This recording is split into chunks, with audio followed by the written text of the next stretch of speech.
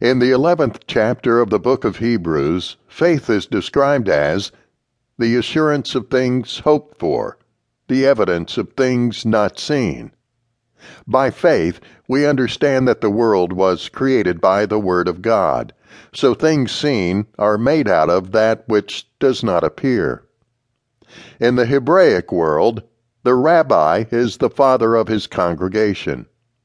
Paul called his followers his little children, saying, "Although you have countless guides in Christ, you do not have many fathers.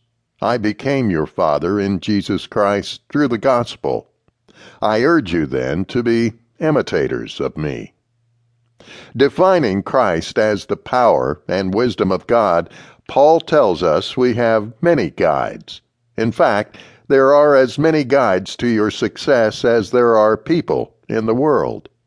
Ask someone how to get a job, and he will say you must know the right people. Another will tell you that you must have an education, and still another that you must join the right club or live on the right side of the street. You will be given as many directives towards your objective as there are people you ask. Although our guides in the operation of this law are countless, as we apply it, our creative power will become personalized and take on form as it did in Paul. And when that happens, there is no one to turn to but self. That is why Paul urges everyone to test himself. Otherwise, he will not realize that Jesus Christ is in him and fail to meet the test.